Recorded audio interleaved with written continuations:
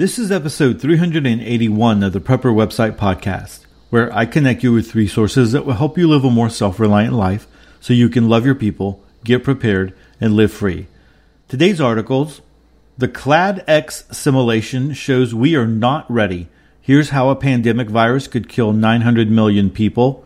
And small town and rural looting. Hey, I'm Todd Sepulveda, the editor of PrepperWebsite.com. This podcast is an audible version with some commentary of articles that have been posted on Prepper Website, a daily curation of preparedness information. These articles are some of the best that have been recently posted on PrepperWebsite.com. All article links and show information can be found on the PrepperWebsitePodcast.com. Hey everyone, before we get started, I want to let you know that this episode is sponsored by my new ebook, The Preparedness Community's Guide to a Microbiz and Increasing Your Finances. It's time to finally advance your preparedness goals, get the ebook, and join the forums. Go to microbiz.biz for more information, or come on over to theprepperwebsitepodcast.com or click the link in the show notes. Hey, so let's go ahead and jump into our first article of the podcast. It comes to us from theorganicprepper.com. And again, the article is entitled, The Clad X Simulation Shows We Are Not Ready. Here's how a pandemic virus could kill 900 million people. So this might be interesting, so take a listen. Earlier this summer, the Johns Hopkins Center for Health Security met in Washington, D.C. with experts who have experience in the prevention of pandemic and roles in government to discuss Clad X, a virus with the potential to kill 900 million people. Business Insider reports, quote, the committee to advise the president first met approximately 1 month after the virus first appeared. There had been more than 400 cases and 50 deaths so far, mostly split between Frankfurt, Germany, and Caracas, Venezuela. Patients presented with fever, cough, and confusion. And a disturbing number of cases, encephalitis, swelling in the brain, caused patients to fall into a potentially fatal coma.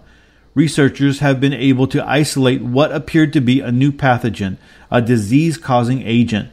The virus seemed to be a new type of parainfluenza virus from a family of respiratory viruses that normally cause mild illnesses like the cold. Scientists studying the disease couldn't identify where the virus fit into the parainfluenza family, so they referred to the pathogen as parainfluenza Clad X. Health authorities said Clad X, which appeared to spread by coughing and to take up to a week before patients started showing severe symptoms, had pandemic potential. The situation described here is fictional. End quote. The situation above is a simulation by Johns Hopkins University. They wanted to see how policy experts and the government would react in the event of a virus run amok. The players included people with real-world experience in making similar decisions.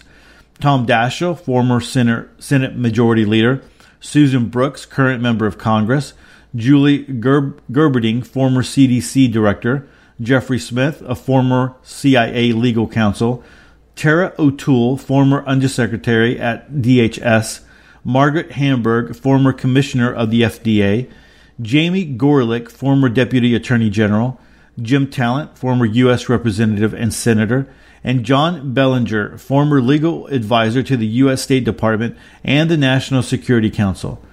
Over the course of the simulation, Johns Hopkins demonstrated the case which a new virus could kill 150 million people within a year.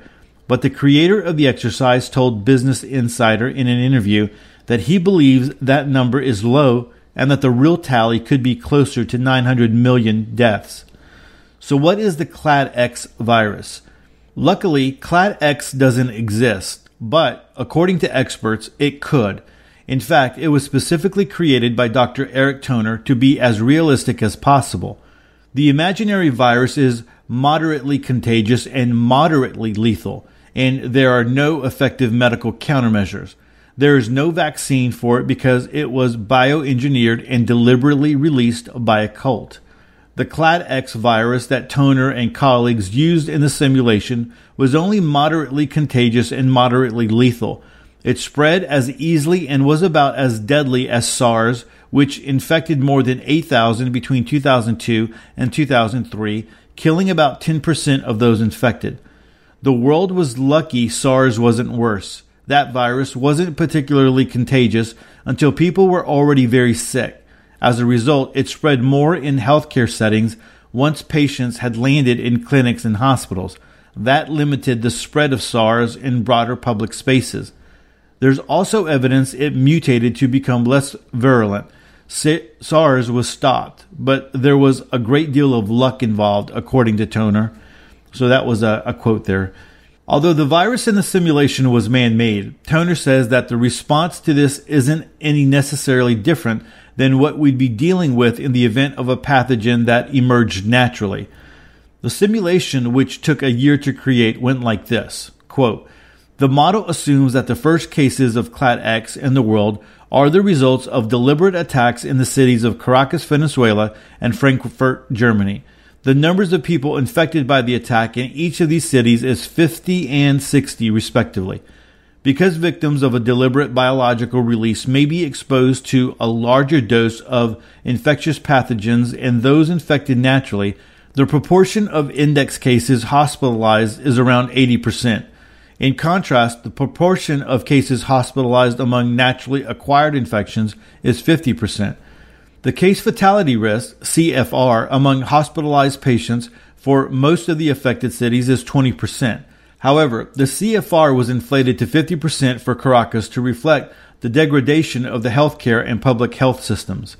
Following the two initial attacks, 300 of the largest cities in the world were stochastically seeded with infectious cases over time to represent disease spread through international travel. The rate at which new cities were added to the model grows exponentially, much like the growth of the epidemic itself. The number of imported cases ranged from 1 to 7 for each city. In order to capture greater geographic fidelity, a separate model pipeline was created for the United States using the same model structure described above. The towns of Bethesda, Maryland, and Brookshire, Massachusetts were seeded in accordance with the exercise storyline. In addition, 300 of the largest cities and towns in the United States were seeded randomly. As with the global model, the rate at which new cities were added to the model grows exponentially." End quote. After the initial deliberate infection, the disease spread person to person, primarily by coughing. Half of the people infected required intensive care hospitalization, and 20% of the people infected died. The outbreak was hastened by travel, the military, and a foreign exchange student in the simulation. The players debated these policies: inadequate global health security, lack of sufficient U.S. capacity for isolation, transportation, and care of highly infectious patients, the decisions about whether and how to conduct large-scale screening, monitoring, and quarantine of potential exposed individuals, the complex, often limited, and sometimes unclear lines of U.S. government authority with regard to public health and medical response resulting from the U.S. federal system of government and the nearly entirely private healthcare system, the complicated and sometimes competing interest of international relations, U.S. foreign policy, military strategy, and health security, and the challenge inherent in medical countermeasure development, manufacture, and dispensing in a crisis. So what John Hopkins concluded? Well, basically, as we learned when 2 cases of Ebola effectively shut down a hospital in Texas, we are not ready for a deadly pandemic. Hospitals would collapse under the pressure of such a deadly disease, and effective vaccines simply can't be created quickly enough to quell the death toll. Quote, 20 months after the start of the outbreak, there were 150 million dead around the globe and 50 to 20 million deaths in the U.S. alone. With no vaccine for the illness yet ready, the death toll would have been expected to climb, end quote. They offered the following recommendations to prevent such a death toll. All right, guys, so listen up carefully. These are the recommendations. Number 1, develop capability to produce new vaccines and drugs for novel pathogens within months, not years. Number 2, pioneer a strong and sustainable global health security system. So what does that mean right there? Pioneering a strong and sustainable global health security system. All right, I'll leave that to your imagination. Number 3, build a robust, highly capable national public health system that can manage the challenge of pandemic response. Number 4, develop a national plan to effectively harness all U.S. healthcare assets in a catastrophic pandemic. So what does that mean, right? Harness all U.S. healthcare assets.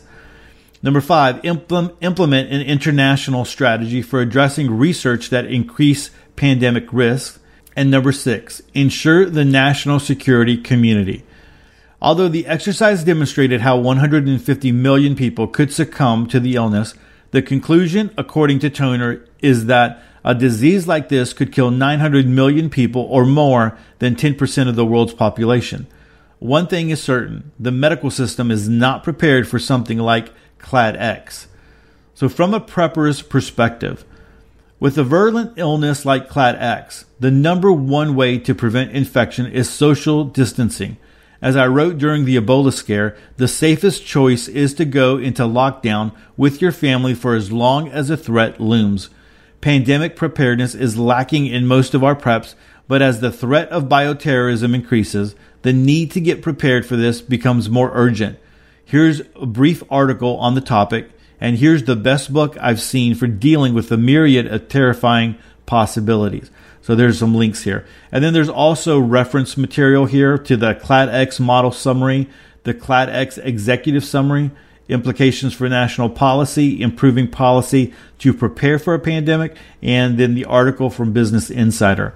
As you would imagine, being over at the Organic Prepper, and then just the whole, some of the recommendations from what this foundation found, or what John Hopkins found. There's comments in the comment section. People are like saying, "Hey, what could this mean?" and all of that kind of stuff. So, if a pandemic was to hit, that your rights are going to, with all the confusion and the way that people are going to be, scared and freaking out a little bit. On top of all that, you're going to have, rights taken away because they're going to try to isolate the pandemic when it's out of control. But that means that, the way that things have operated are not always or are not going to be the same. And so there's a lot of things to consider in something like that. A lot of people say that it's not if something like this is to happen, it's when it happens. And just, the way that there's travel and the way that people move around the world today, something like this can move very, very quickly. And so, again, I always talk about, being aware and being on top of what you hear out there. And this is another one of those reasons. Again, we don't live in fear and we don't, cower in our houses or anything like that. But, we need to stay aware of what is going on in our world and be paying attention to a bunch of different things. So anyway, again, guys, that's over at theorganicprepper.com. Like always, I'm going to link to it in the show notes. And then if you're interested in pandemics and getting prepared for that, there are some articles here that you might want to, or some resources and links you might want to check out. All right, so our second article comes to us from timgamble.com. And this one is entitled Small Town and Rural Looting. And so this is very important, and one of the things to consider as well, kind of moving from like a pandemic situation into, full SHTF. How would people respond when they run out of supplies, when they're not going to the stores, when trucks aren't running anymore? What exactly would it look like? And so Tim has some insight into this. I just wanted to share it with you. So let's go ahead and start reading this one. We know that big cities and major urban centers will likely experience large-scale riots and looting during and after a political or economic collapse or other major SHTF event. The looting will likely spread to the suburbs immediately surrounding these areas as people become desperate and attempt to flee the cities. But what about small towns and rural areas well away from the larger cities? Will they be safe from riots and looting? My answer is yes and no. Let me explain. Yes, small towns and rural areas well away from large cities will be relatively safe from large-scale riots and looting of the big cities. Looters will not spread out of the cities very far. They won't be able to because, 1, gasoline supplies will disappear within the first 24 hours of a major SHTF event and will not be replenished. Number 2, looters are not preppers and haven't stored any extra gas or even topped off their tanks, severely limiting how far they can drive away from the city. Number 3, Roadways will quickly become undrivable anyway as vehicles break down and run out of gas, clogging up the roadways. Number 4. Most modern Americans are overweight, unhealthy, and out of shape. Therefore, will be unable to hike out of the cities very far. And number 5. Most who try to leave the cities on foot will die of violence, heart attacks, heat strokes, dehydration, etc. No, just because you happen to live in a small town or rural area far away from a big city and therefore insulated from what is happening in the cities doesn't mean you will be completely safe. You will still have 3 areas of concern. So the first area is a few city folks. Although the vast majority of the rioters and looters will be stuck in the cities for the reasons given above, a handful of particularly lucky or resourceful individuals will make it out, and they will be desperate and dangerous. Fortunately, there won't be many of them, so you should be able to defend against them. That is, if you and your group or community have planned ahead for such a defense. See the book Retreat Security and Small Unit Tactics by David Cobbler and Mark Goodwin for more information. Another area of concern would be a few local folks. Yes, a few local folks may become problems for the community. There are always a few bad apples in any community who will try to take advantage of any simulation that presents itself. And there will be others, good folks who just aren't prepared. That will eventually turn to looting and other crimes out of desperation. Think ahead about what, if any, help or charity you will be willing to give friends and neighbors and how best to do so. You may be interested in my articles on post-collapse charity. You also may need to prepare yourself for the possibility of having to defend yourself and your property from someone you know should things become really desperate. And another area of concern is local government and law enforcement. In a true long-term crisis situation, local authorities, well-intentioned or not, may attempt to confiscate food and supplies for redistribution within the community. They will have a long list of reasonable-sounding excuses for doing so. We'll have the backing for any local media that may still be operating, and we'll have the overwhelming support of the locals in need because they weren't prepared for a crisis. Having government take over people's stuff and give it to you is very popular these days. You need to decide now to what extent you will cooperate with or resist such efforts, and if you plan to resist, how. Options include pretending to be among those in need. Are your supplies well hidden? Turning over a token amount of food and supplies. Again, are the rest of your supplies well hidden? Or physically resisting when they come to your home to inspect it for supplies you have hoarded. If you choose the last option, are you prepared for a gun battle with the local authorities who will be at least as well armed and well trained as you and your group, and probably more so? Preppers concerned about a major SHTF event need to think through these issues, making plans and preparations now rather than wait until it's too late. All right, so one point that I'd like to maybe not agree so much with here with Tim is the local government and law enforcement. Not so much that they couldn't be capable of confiscating, just that they probably wouldn't have the numbers. So there's some counties out in Texas that they cover wide ranges of areas that they have like 4 police officers, right? Or 4 deputies that cover it, or maybe even at that, maybe like 6 deputies. And so you're going to have the same issues with them. They have a wide range of land to cover, right? And they are going to probably have like gasoline and things like that, maybe at their station that they can use to fill up. But let's just say that they go out confiscating, and six of the they have 6 officers in a county, which is going to be rare. But let's just say they have 6. One person is probably going to have to stay back to protect what is going on at the at the office and make sure that people don't break in and steal their extra guns and ammo and stuff and gas and all that kind of stuff that they have there. And so that takes 5 deputies out there and then covering the whole, area that they have to cover, and then going, confiscating from individual families and people like that. So I just don't know how that would work. Again, in areas where the communities are really big or the counties are really big and there's a lot to cover, eventually they're going to run out of gas. If the situation is that trucks aren't moving and they don't have gas, gas isn't replenishing, or trucks aren't replenishing the gas tanks like at the sheriff's department and different things like that. They're going to have the same issues, and so that won't last very long at all. And so anyway, that's just my take on that. And of course, they can always go in different situations. And even if trucks were running and gasoline supplies were replenishing gas stations and things like that, they're going to send that to the cities. They're not going to go to the rural areas first, and they're not going to go that way. So that's just my 2 cents there. Who knows exactly how things would play out?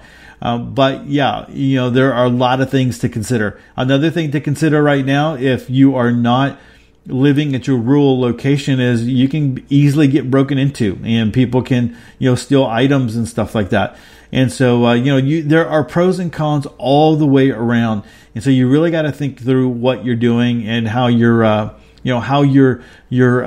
approaching what your plans. And that's just going to be so important. So guys, that's over at timgamble.com. And again, the article is entitled Small Town and Rural Looting. I'm going to add that one as well. I'm going to link it in the show notes, and so you can go take a look at that one too. Well, everyone, that is it for episode 381. Hey, don't forget to subscribe to the show. Head on over to theprepperwebsitepodcast.com. That way you never miss another episode of Sweet Prepper Goodness. And take a moment to connect with me. I have a ton of ways to connect in the show notes. And with that, choose to live a more self-reliant life. Choose not to be so dependent on the government, grid, or the grind. Until tomorrow, stay prepped and aware. Peace.